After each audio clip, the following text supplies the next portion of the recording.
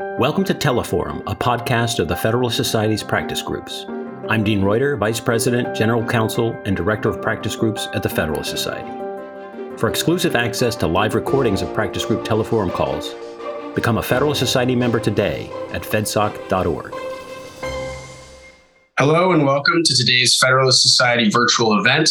Today, November 3rd, 2022, we are excited to present Tewari v. Friedlander, Which Rational Basis Test Is It Anyway?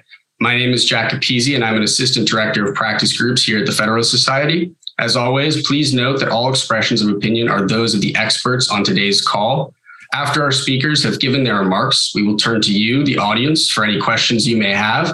If you do have a question, please type it into the Q&A feature at the bottom of your screen, and we will handle those questions as we can as the event progresses.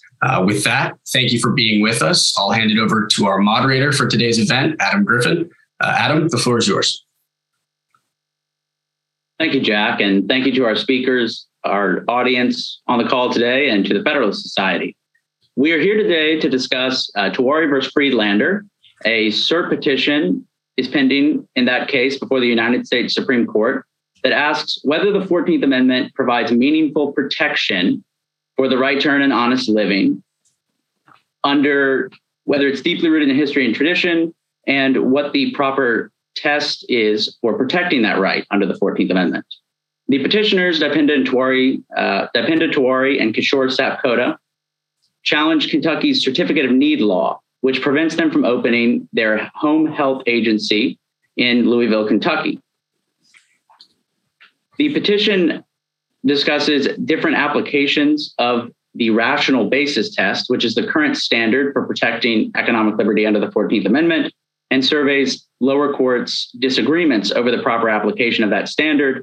And the petition asks the Supreme Court to clarify the standard that should be used to protect economic liberty, and argues that it's deeply rooted in history and that right is deeply rooted in history and tradition under the court's recent landmark decision in Dobbs versus Jackson Women's Health Organization and Glucksberg. Here to discuss this case is Andrew Ward, the lead attorney for the petitioners. Mr. Ward is an attorney at the Institute for Justice and the petitioner's lead attorney, where his practice focuses on protecting Americans' economic freedom from arbitrary government infringement. He is the head leader in IJ's new Fresh Start practice.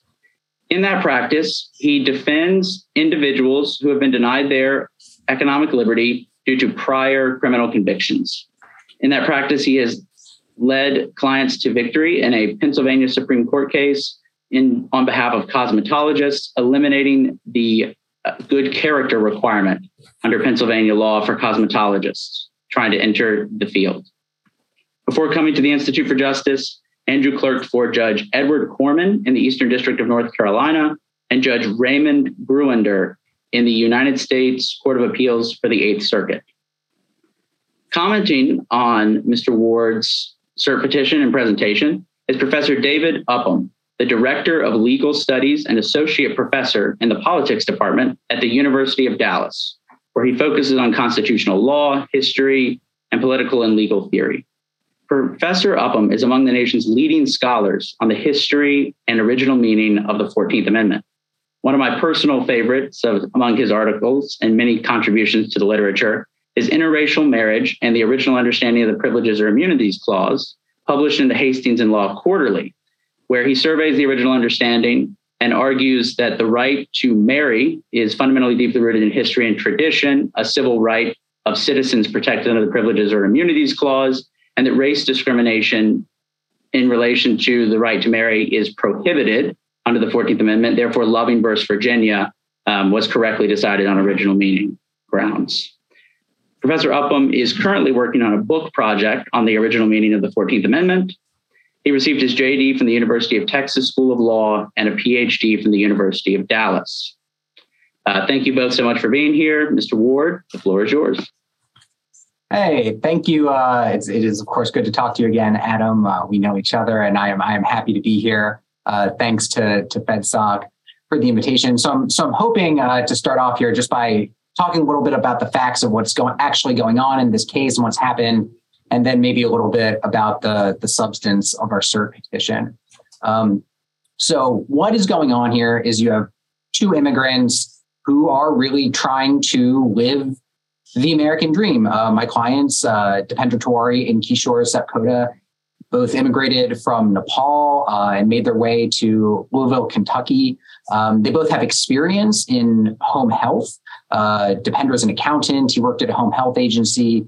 Kishore is a home health aide. And when they met, this light bulb turned on and they thought they really could do something good and useful and start a great business, starting a home health agency to cater to other Nepali speakers in Louisville. Now, you might not think there are so many Nepali speakers in Louisville, Kentucky, but there are actually a fair number of refugees there from Bhutan. There's a long history there, but in the early 2000s, tens of thousands of Nepali speakers left that area, went all around the world, and several thousand now live in Louisville, Kentucky. They don't all speak English, particularly the older ones. You know, there are different cultures than people who have lived in Louisville for hundreds of years. And so my clients wanted to be able to start a business catering to that. Home health is not brain surgery. It is not building a hospital with $1 billion of investment. It's sending nurses and occupational therapists to people's homes. A normal visit is an hour and a half. You apply basic therapies. Sometimes it's just helping with ambulation, taking a shower, going to the bathroom, things like that. So they decided to open up this agency, Grace Home Care. And that's when they ran into the law that we're challenging, Kentucky's Certificate of Need law. And what that law says is you cannot open a new certain kind of healthcare business, and home health is among those, unless it's needed. That's a strange thing to think of. It's hard to imagine somebody saying, I want to open up a lemonade stand, and then the government saying, whoa, we don't need delicious drinks on a hot sunny day. But that's how it works in this field. And the way need is determined, it goes in two parts. So the first is just this mechanical calculation. The state of Kentucky assumes that every specific county will use home health care at the same rate as the state overall. And if it does, new home health agencies are not allowed to open, or if it's using it at less than the statewide rate. There's some tweaks for demographics and little adjustments. All of this is like literally sixth grade arithmetic. And under that formula, in 95% of the state, new home health agencies are just flatly banned. They cannot open. The counties have changed a little since we filed suit, but when we filed this case, it was 6 counties out of all of the 120 in Kentucky where new home health agencies were allowed, and every other one, they were banned. They've been banned in Louisville for at least 15 years. The record indicates it's probably longer. The last time any sort of con application was granted in Louisville was 1995. That's 95% of the state, and it's where my clients end at stage 1. Now, if there's a mathematical under this arithmetic, then you have to litigate against all the existing home health agencies who try to disprove that there's a need for your business because they can fill that need themselves. So if you're in one of those handful of counties where a new agency is even theoretically possible, you go into what is essentially administrative litigation. You hire a law firm, you go into discovery, you put on witnesses, you put on dozens of exhibits, maybe you get references from local politicians, you put on testimony, you have a several day long hearing, the existing businesses litigate against you. And if after all of that, you can prove that there is a need, how you prove that's an open question. There's no defined need criterion at this point. A staff attorney just sort of renders a decision. But if after all that, you can prove there's a need after spending, tens, hundreds of thousands of dollars in that quasi litigation, then you can finally open. Between the flat ban in nearly all of the state and this de facto trial process in the rest, no entirely new homegrown agency has opened in Kentucky in at least the last 20 years out of 212 applications. And that's to say nothing of people that didn't decide to apply at all, knowing the burdens they would face. Now, why does this exist? There was a reason many decades ago based on Medicare financing and how that worked at the time. Why does it exist today? It's pure political capture. Nearly everyone who studies this issue agrees. The federal government has been saying this for decades. It encouraged these laws, realized they were a mistake, and then started saying so back in the 1980s, said it again in 2004, said it again under the Trump administration, under the Obama administration, the FTC, the DOJ, the Federal Trade Commission, agency after agency said these laws are a problem. In fact, a woman who used to run the con program in Kentucky says it's basically just shenanigans by existing players. It's a relic that harms the public interest. So my clients sued about it. They have no way to change this law. They have no way to apply for a con in a way that could ever possibly work. And so they sued. And almost immediately, the existing agencies, the Hospital Association, intervened to try to keep them out of business. And what happened after that in this case really exemplifies the problem with the current legal test that applies to these sorts of economic restrictions. We saw it really ping pong back and forth between real review and fake review. So at first, Judge Walker, who was our judge at the time, basically said, this looks ridiculous. This is a motion to dismiss, so I can't issue a final judgment, but it sure looks like there is an overwhelming academic consensus. There is every reason to believe that this is just pure political protectionism, keeping people out of the market to benefit existing players. And if anything shows that, it's the intervention of the hospitals. It's not like patients are trying to intervene in this case. And he said it really looks like these people have stated a claim. He leaves because he was nominated to the DC Circuit. We get another judge, and then we get a completely different ruling on summary judgment, under which it seems like we have no chance whatsoever. The judge excludes or calls irrelevant most of the evidence that we presented, which is the same evidence supporting the claims that Judge Walker had said stated a claim at the motion to dismiss stage. Chief Judge Stiver says none of that matters. The only thing that you could possibly show is that although it's permissible, it is also irrational. It's a standard that doesn't even sound possible to meet. And we go up to the Sixth Circuit, and then something else happens. The Sixth Circuit says that this law sure seems like a bad idea. It's got a pretty low grade on the rational basis test. That's the formal name of the test that our cert petition is about. It teeters on the edge, but we're going to have to say that it passes, but it's very close. But that said, it may well be that the plaintiffs have a point. They have the option of further review in the federal courts, meaning appeal to the Supreme Court. And Judge Sutton of the Sixth Circuit, who wrote the panel opinion, said, there's a lot of criticism of this test. There's some inconsistencies. It doesn't necessarily make sense to think of this as an economic right as opposed to a personal freedom. And he says these critics may have a point. And that's the issue we're trying to bring to the Supreme Court now. There is supposed to be a right, and I'm happy to talk about the substance of our cert petition more, but there's a very, very long tradition of the common law and the federal court system protecting a right to engage in a meaningful occupation, to ply a trade, to earn an honest living. And that's really what we're asking the Supreme Court to sort out.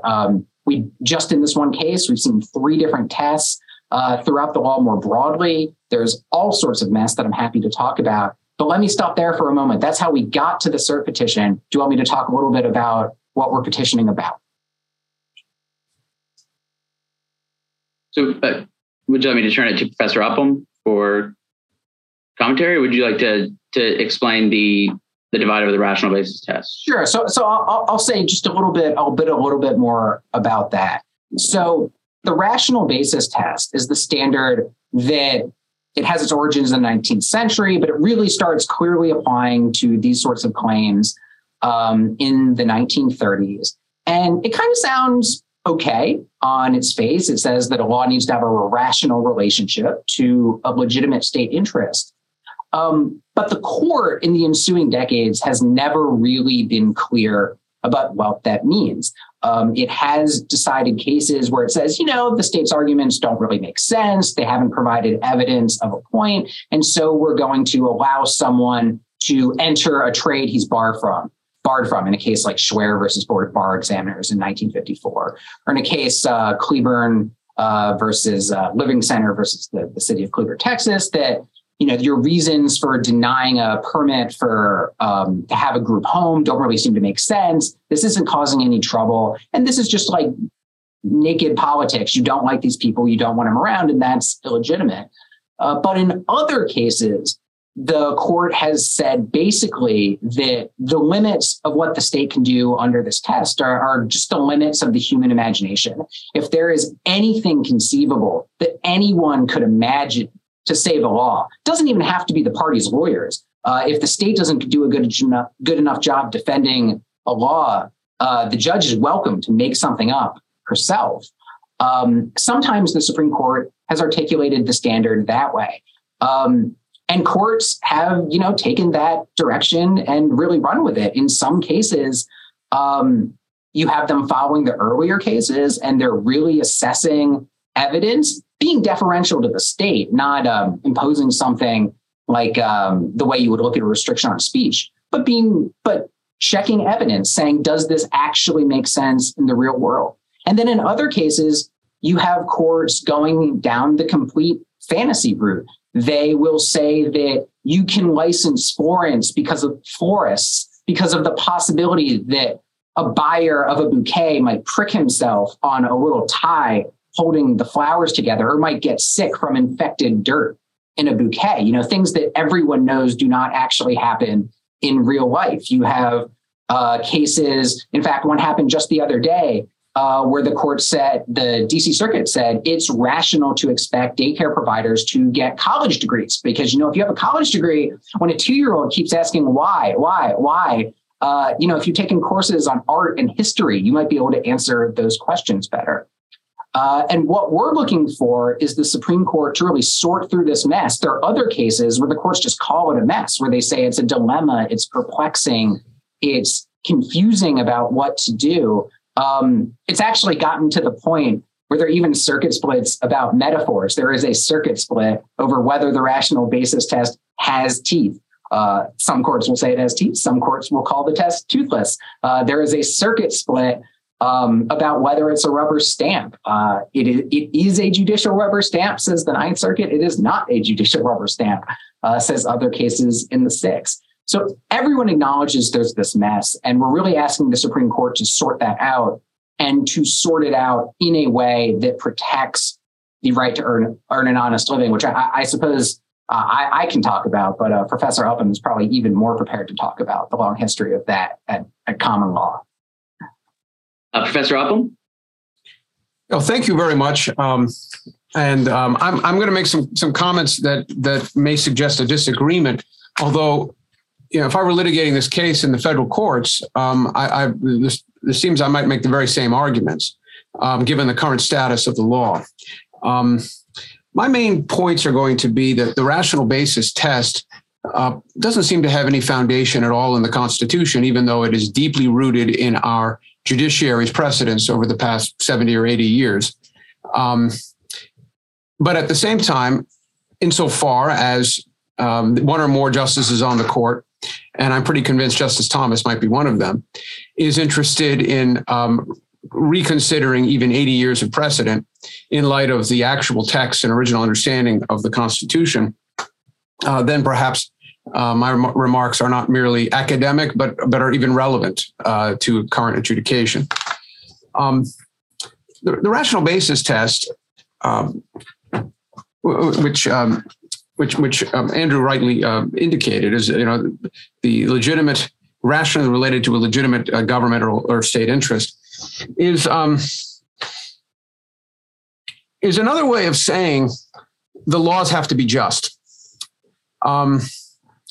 And the problem with saying that that's a constitutional rule is certainly a moral rule. I think that justice is an intelligible principle, but it's very difficult. There's a lot of disagreement about it, but it's not an illusion. Is it's not law in the sense of the Constitution. No provision of the Constitution, even though virtually the Supreme Court has issued unanimous decisions endorsing the rational basis test. So it's the virtually unanimous assertion of the federal judiciary for decades now that there is a rational basis test somewhere. But it's another way of saying the Constitution tells the states, be ye just. And they're just simply asked that there be good cause for exercising coercion over the person and property of individuals, including coercing them by taxing them or regulating them from participating in a market. No provision of the Constitution does that. The only one I can think of that on its face might go in that direction, absent some further inquiry, would be the Fourth Amendment, which says no unreasonable searches and seizures.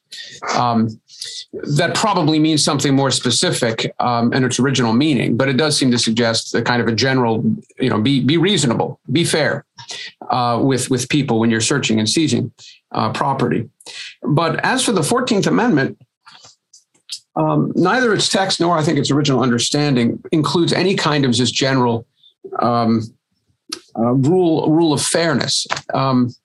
There are rather specific determinations of justice being made through three clauses that the more I look at them, the more I don't think that they are open-ended or majestic generalities.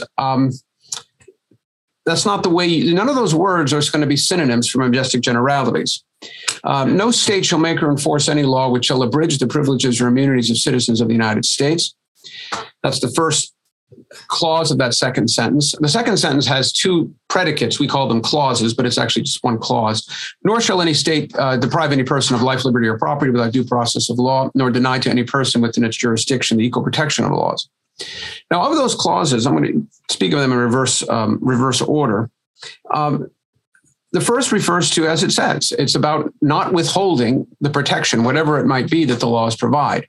There can be no crystal knocked. There cannot be any open season on the laws are suspended tonight so people can get beat up or lynch law can happen. The states may not deny, instead they must provide the equal protection of the laws. That's based on my research. That's what they originally intended. Conversely, the states must refrain from acting. They cannot deprive anyone, kill anyone, throw them in prison, take their stuff without going through a process, a trial that is according to law. Those two provisions do not have, they aim at justice, they aim at reasonableness, but they are specifications and determinations as to what ought to happen. There ought to be a protective function of government that is not denied, and there ought to be a process when the government is exercising its necessary coercion to enforce its laws, and coercion that can include killing people, or throwing them in prison, or taking their stuff. The last clause is no state shall make or enforce any law which shall abridge the privileges or immunities of citizens of the United States. That has some reference to some sort of fundamental rights that cannot be abridged. It doesn't say they can't be abridged unreasonably or irrationally. It just says they cannot be abridged at all. And to turn one of those rights into, I have a right to not be treated unfairly, is to do violence to the very nature of law itself, which is specifications of justice. And secondly, it would be to suggest that somehow we as Americans have a commitment to justice to our own citizens, but outsiders can be beat up or treated roughly and unjustly. And although there are certain political societies that do tend to think, well, only insiders get justice and everybody else gets just the beatings, our Anglo-American legal tradition treats human beings as such, as entitled to justice.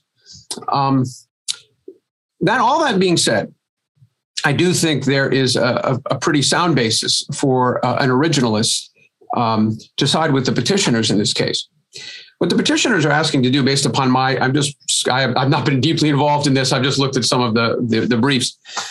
They're asking to enter one of the lawful markets that citizens of the United States, as defined by the laws of the state of Kentucky, allow people to do. This is not like a market for prostitution, a market for gambling that may or may not be something that should be allowed, but it wouldn't be called a lawful occupation. And in order to enter that market, they have to prove that somehow their presence is necessary. And it seems to me that the rights of citizenship, unlike sort of the rights of due process, they include the right of the citizen to travel around any part of his or her country, to reside anywhere, to open a business in any particular place where he or she can open a business, to make use of the tribunals. All of those rights I'm mentioning are rights listed in Corfield versus Coryell, which is the sort of the most authoritative treatment of privileges and immunities of citizens.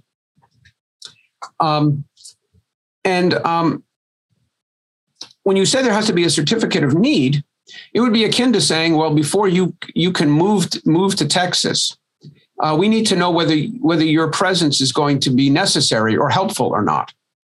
There might be lots of rational bases for saying, I'm only saying this half jokingly as a Texan, that there are too many Californians moving to Texas. There may be all sorts of rational bases for limiting immigration into the United States. But insofar as once you're a member of the community, Texas has no right to exclude Californians from their residing here on the basis they have to show a certificate of need. And it seems to me the same thing applies here. It'd be one thing to say that the people want to enter this market don't know how to do it, that people will die.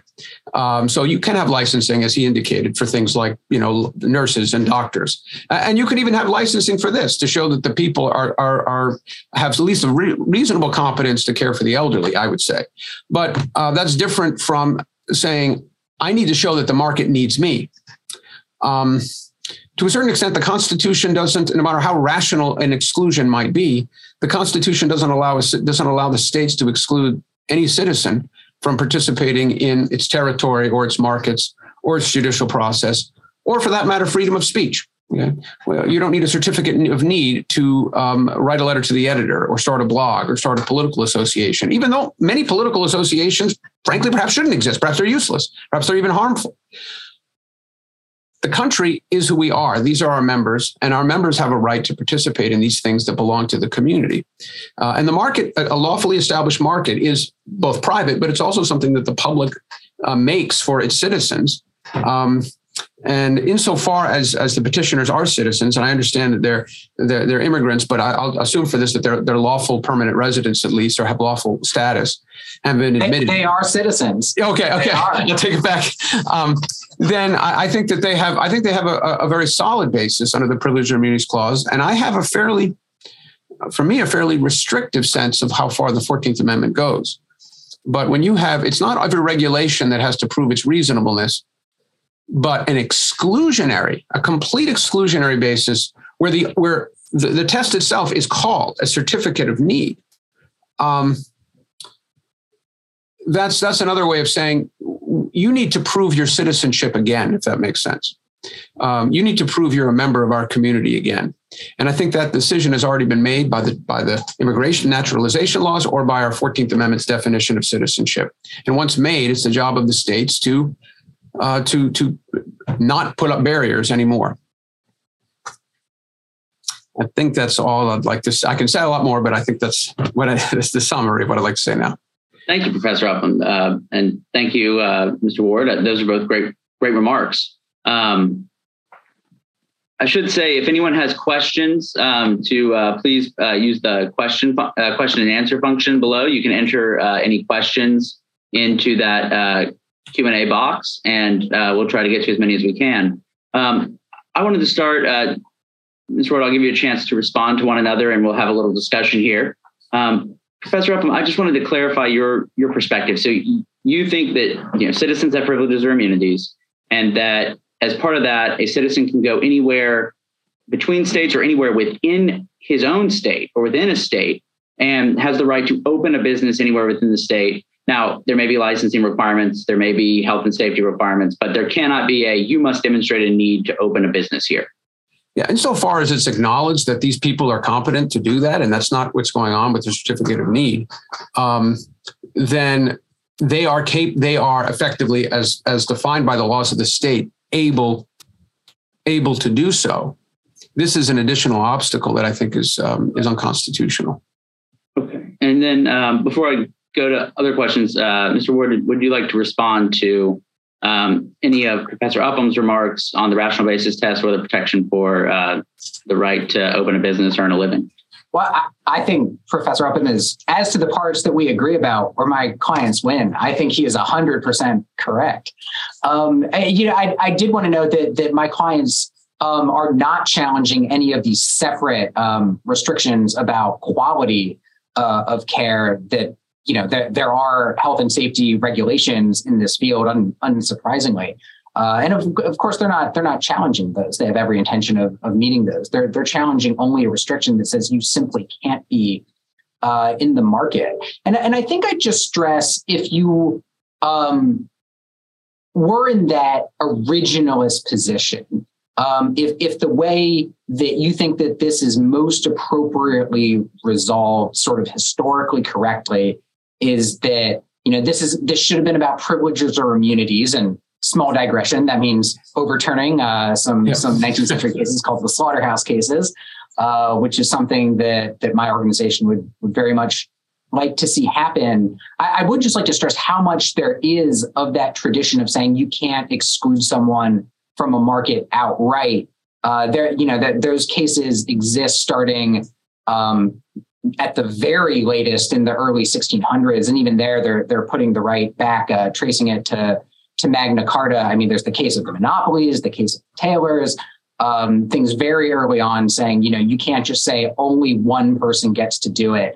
And that is effectively what we have here. Now, that this is an oligopoly, not a monopoly. There are maybe about 7 agencies in Louisville. That number hasn't been allowed to change upwards for at least 15 years. And it hasn't actually changed in 27 or so years. That this is the kind of exclusion that there is a very long history of saying it is just not within the lawful power of government. I think a point maybe we could talk about of disagreement with each other here is that I do think there is that tradition of fairness. You could say that the court has historically in the 20th century gotten it wrong. You could certainly take that view, but the court has been saying for a long time that there does need to be at least a rational relationship.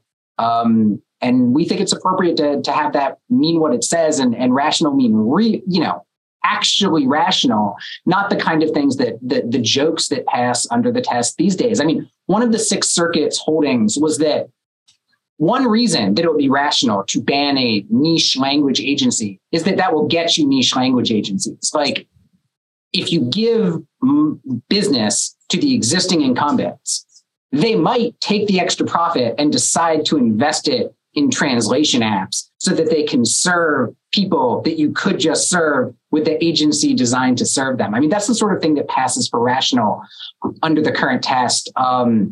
And it shouldn't. And there is a long history in a lot of cases in the 18th century and the 19th century of talking about that general principle about, a fair relation, a substantial relation, things like that I think the court should be recognizing. Professor Upham, any response before we turn to questions?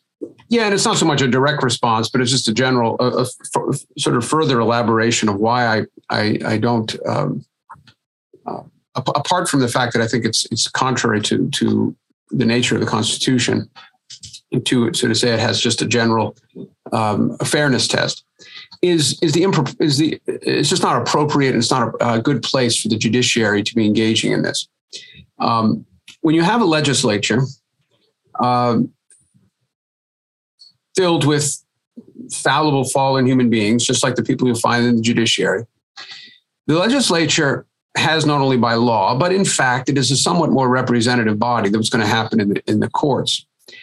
And the judiciary, if they're going to say we're going to second guess what happened in the committee meetings and in the legislative chambers, not just what they said, but also their failure to change the law to adapt because the law once was rational, but is no longer rational. The people aren't represented in the courtroom. There may be someone who says, I represent the state, but that assistant attorney general or district attorney, or often may even be a private litigant who has to try to defend the rationality of the law in a civil case, is simply not adequately able to speak on behalf of all of the reasons and arguments why a law may have been made. And a judge isn't capable of assessing those things. And in fact, what it would do in a lot of cases, it would give an unreasonable advantage to people that can do better data dumps and engage in not all cases are like this, but to a certain extent to replace a government by elected legislatures to assess the reasonableness and rationality of laws, and replace that with adjudication is, I think, to do us harm to our sort of government by the people. lots of laws are kind of stupid. But almost all of them are a little bit smart. That's just the way people are. And it's difficult to say that this law is completely without a rational basis. And it's also, well, at any rate, this is a long argument, but yeah.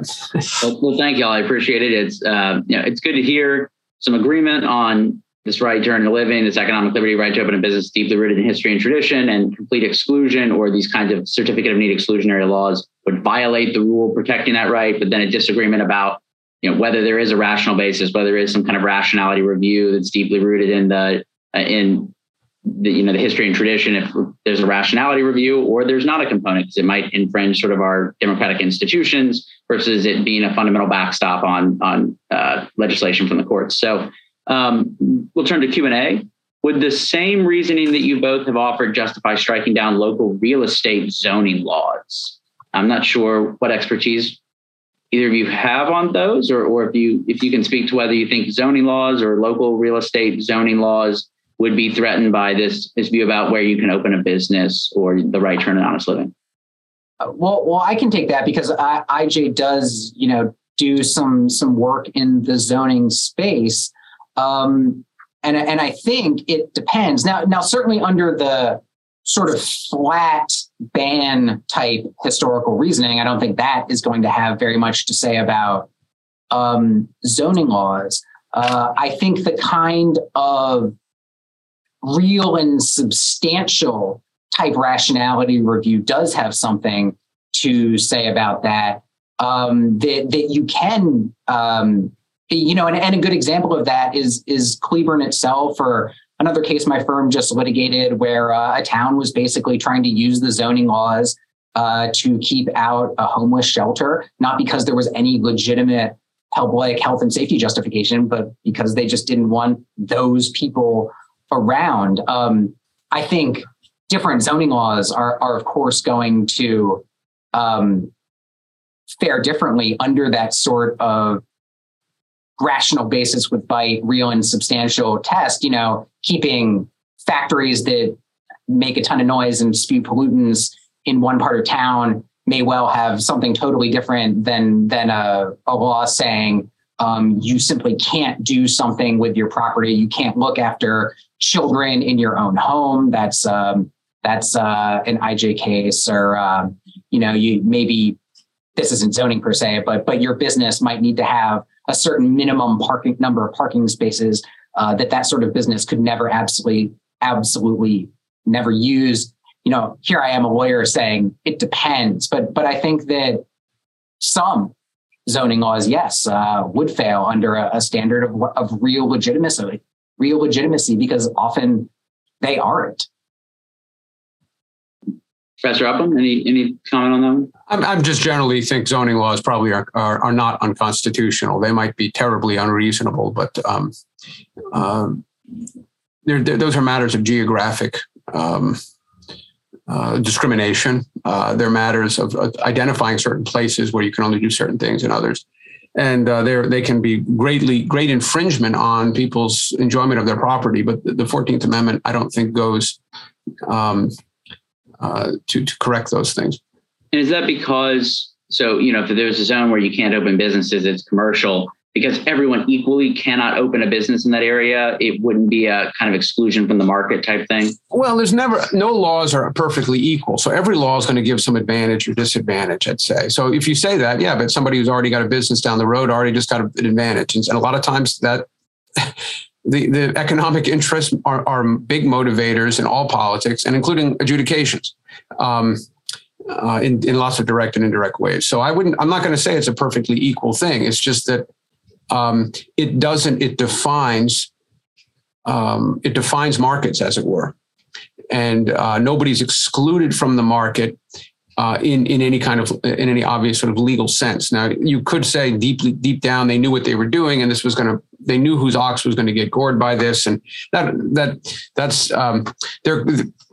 could conceivably, there are due process issues where you have a zoning law where the person whose ox is getting gored is known and is known consciously by the legislature. That's akin to a bill of attainder or something where it's not a general law anymore. But if law doesn't have that kind of particularity where you're afraid that somebody's consciously, and some taxes in the 19th century are struck down because the taxes are defined in such a way that everybody knows who's going to get taxed, and the legislatures know that. But that would be a peculiar exception. Thank you. I think this one's for Mr. Ward. In the case below, was there a defense asserted by the state of failure to exhaust administrative remedies, or was the case beginning with an administrative appeal? Ooh, highly technical. The answer is no. Number one, there's nothing to exhaust.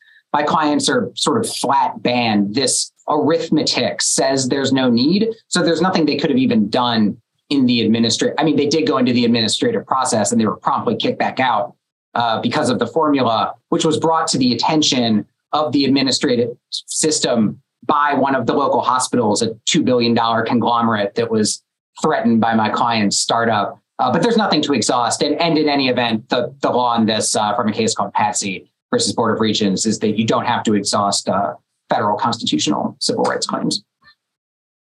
Thank you. Thanks for the thoughtful discussion. Given that it is easy to distinguish licensing requirements for protectionist purposes, such as the certificate of need in this case, from those for genuine public health and safety purposes, as in the case of medical doctor licensing, why is this case not a bipartisan issue?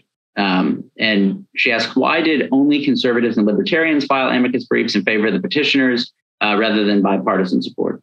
Well, I reject the premises of the question. It wasn't only conservatives and libertarians that filed an amicus brief. There was also an immigrants' rights group that focuses on South Asian immigrants, and rightfully so. What Caroline Products said when it cleaved off so-called economic rights was that, it's not the same if you have a discrete and insular minority with no political power.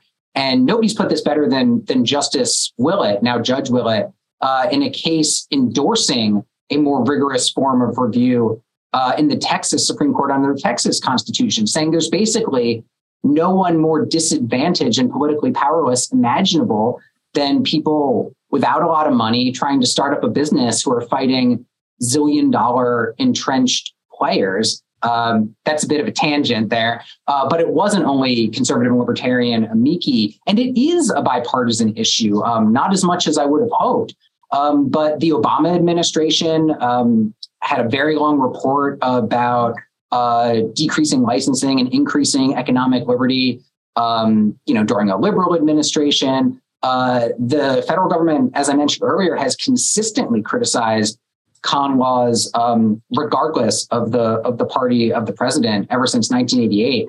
I think because of pretty standard things about interest capture, the existing players are very loud voices. It's hard to have political reform in this area of con laws specifically, but more broadly speaking, there is bipartisan support on this. Some of the things you see in these rational basis cases, like that if you want to sell caskets online, like in Amazon for caskets, you have to embalm a bunch of dead bodies for practice, even though that has nothing to do with what you want to do. I mean, sure, that's like businesses and, capitalism, maybe. I don't think that's a left-right issue. I think that's a crazy, not crazy issue. And so there is some bipartisan support here. So next question is, there seems to be a renaissance of examining the original meaning of the 14th Amendment and all of the Civil War amendments. Can the panelists compare and contrast their views with those of Professors Randy Barnett and Ilan Werman, both of whom have recently published on the topic, or any other views that you would compare and contrast your own views with? I think Professor Upham's answer is going to be much more informed, and he should go first. Yeah, I mean, the specific goal, the stated goal of the Joint Committee on Reconstruction, who were given delegated the authority to draft and explain the 14th Amendment by the Congress, who in turn received their authority from the people, was to determine the civil rights and privileges of all citizens in all parts of the Republic. That's an article, and it's part of the book I'm working on right now, is looking at that language and taking it seriously. A determination of civil rights and privileges for all Americans throughout the country.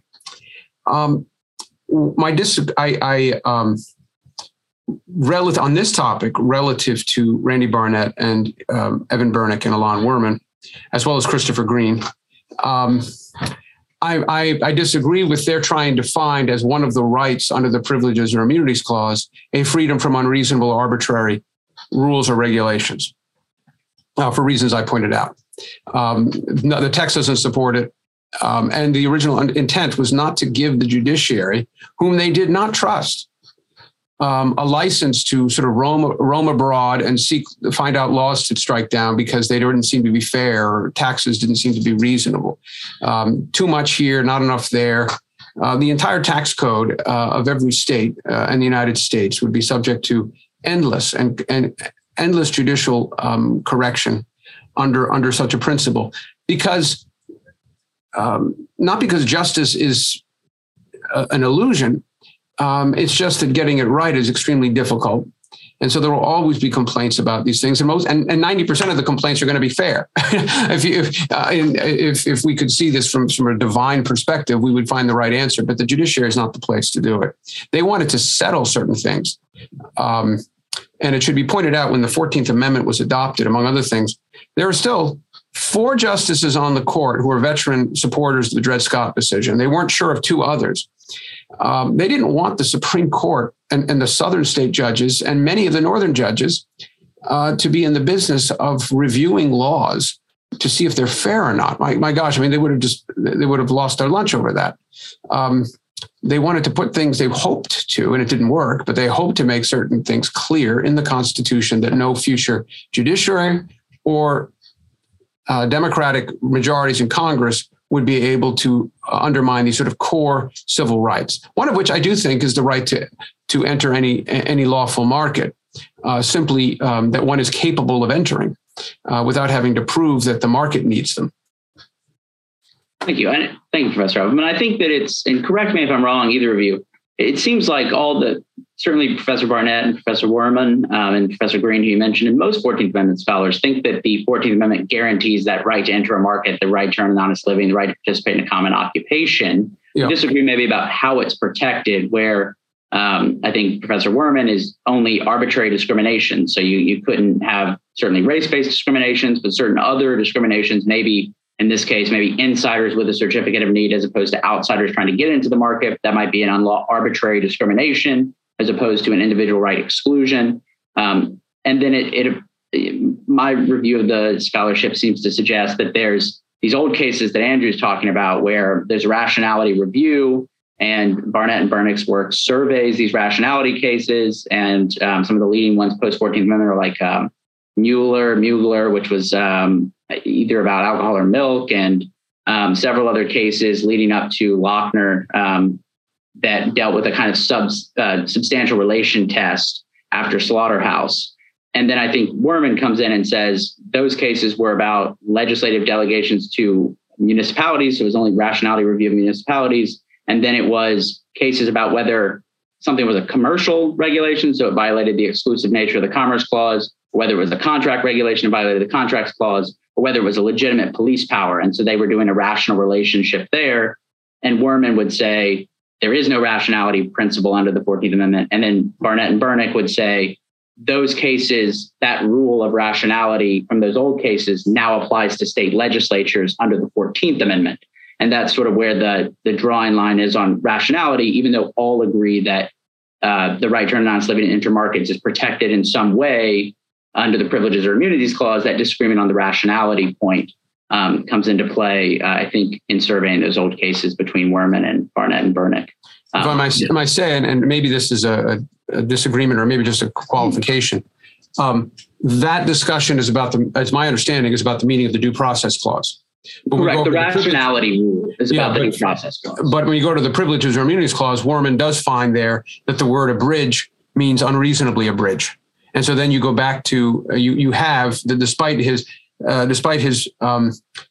relative sort of judicial minimalism and a minimalist due process provision, which I agree with, he still finds this rather open-ended, race and other unfair classifications.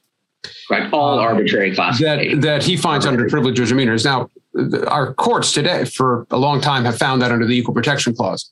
But It would still go to, you have Lochner again. You'd say, well, why should you have a maximum hours for bakers but not for office clerks? And the court brought that up, and it's one of the bases on which they struck it down. Whether it's under due process, equal protection, or privileges or immunities, I think it's just not there under any of them. That would be how I disagree with both of them. Interesting. So no arbitrary classifications or arbitrary infringements on individual liberty. You think both of those rules. So Werman thinks there's no arbitrary discriminations, open-ended kind of arbitrary discrimination. Yep. Barnett and Bernick think arbitrary infringements on individual liberty, rational relationship to the law, to health and safety purpose. You think both of those arbitrariness cases are out under the 14th Amendment? Yes, I think Barnett and Bernick as well find it under both due process and privileges and immunities, whereas Werman only finds it in privileged immunities. Yeah, because even to say don't be arbitrary is a rule. Well, it is a rule. It's a rule like love thy neighbor. It isn't the same thing as a law that the human beings would make. And this, and that is to say, it's the beginning of political discussion. Of course, we should not be just. Law should be reasonable. We don't impose penalties and pains on people's bodies and property for no good reason. That's not constitutional law. If you don't have that as an agreement before you make a constitution, you've got a sub-political circumstance. You might have war. You might have just terrible. But the American Constitution is built by a political community that everyone would agree. Be ye reasonable? Yes. The question then is, does the 14th Amendment provide very clear, to me, limited specifications as to what reasonableness might mean?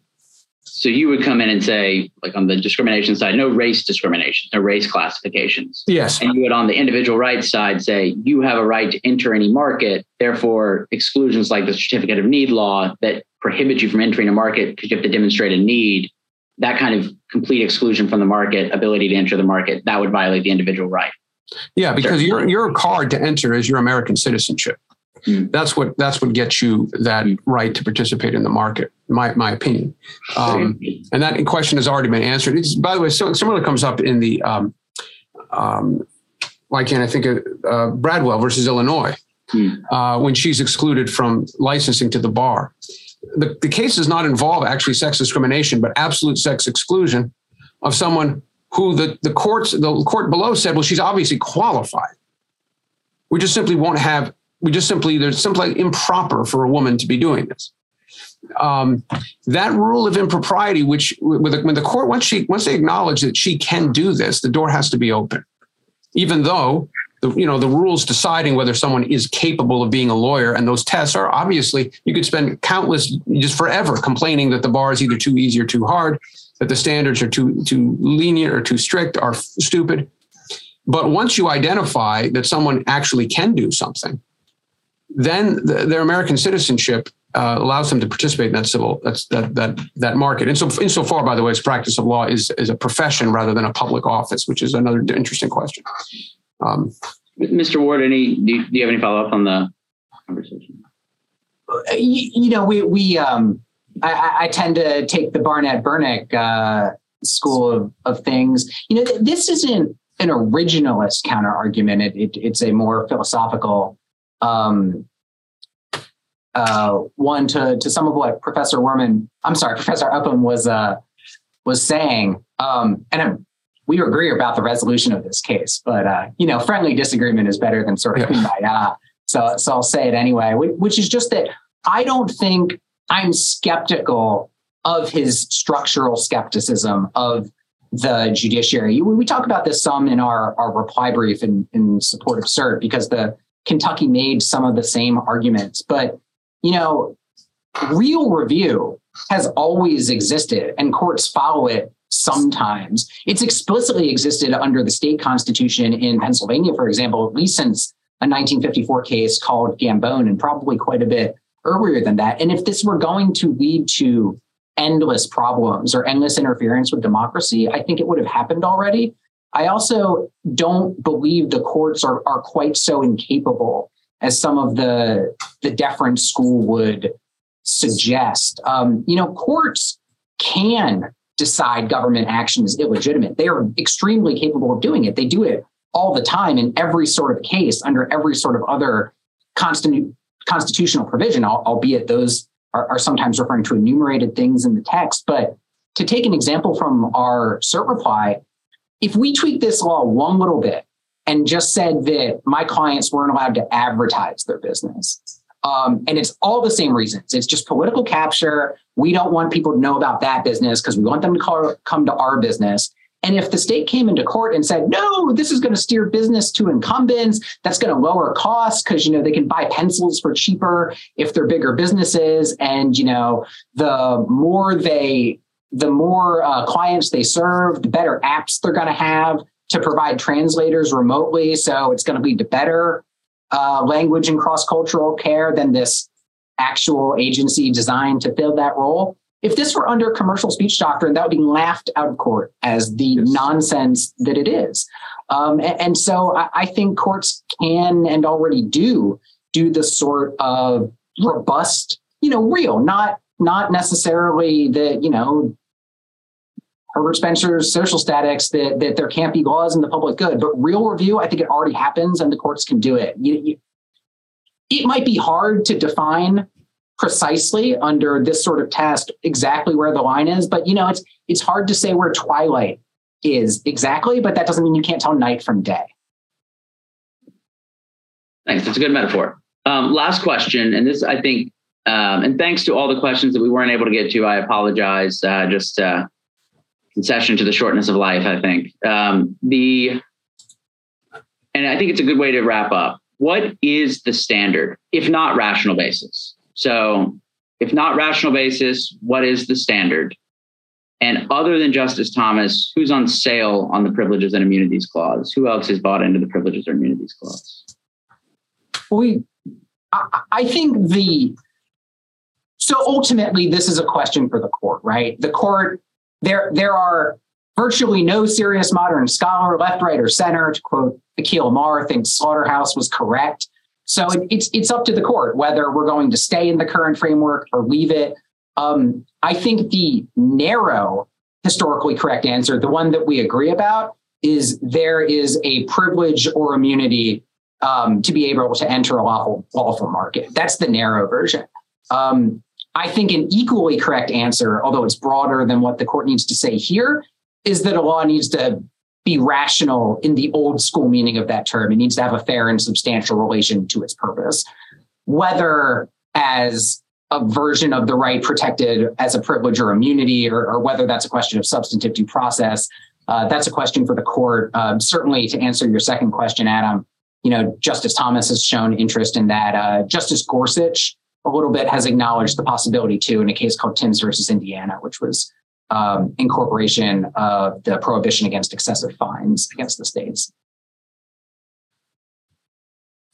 I would just add, I think that's correct. In Bruen, however, Chief Justice Thomas wrote the opinion. He did not explicitly revive the Privileges or Immunities Clause, but he had 5 other justices writing with him on using language and terms that suggest he was talking about the Privileges or Immunities Clause after all. He kept on focusing on citizens. He cites the originalist, one of the key originalist bits of evidence, which is the interpretation of that by the court in Dred Scott, including the right to travel, the right to speak and bear arms, et cetera, were among the privileges of citizenship. So maybe that was just a deference to him, and they let him kind of write that opinion, and they wrote on it. I'd say the best one that I might hope for would be they keep the rational basis test, but they say something about that the rational basis test, when it applies to things that exclude people who are otherwise admittedly qualified to provide the service in the market, is going to have a lot of teeth. That might be kind of a hybrid with maybe some sort of deference to quoting from Corfield. And they quote Corfield in Dobbs as well. So it's not, they're not just letting Thomas do his thing. Others are joining him or even writing opinions that incorporate part of his concerns.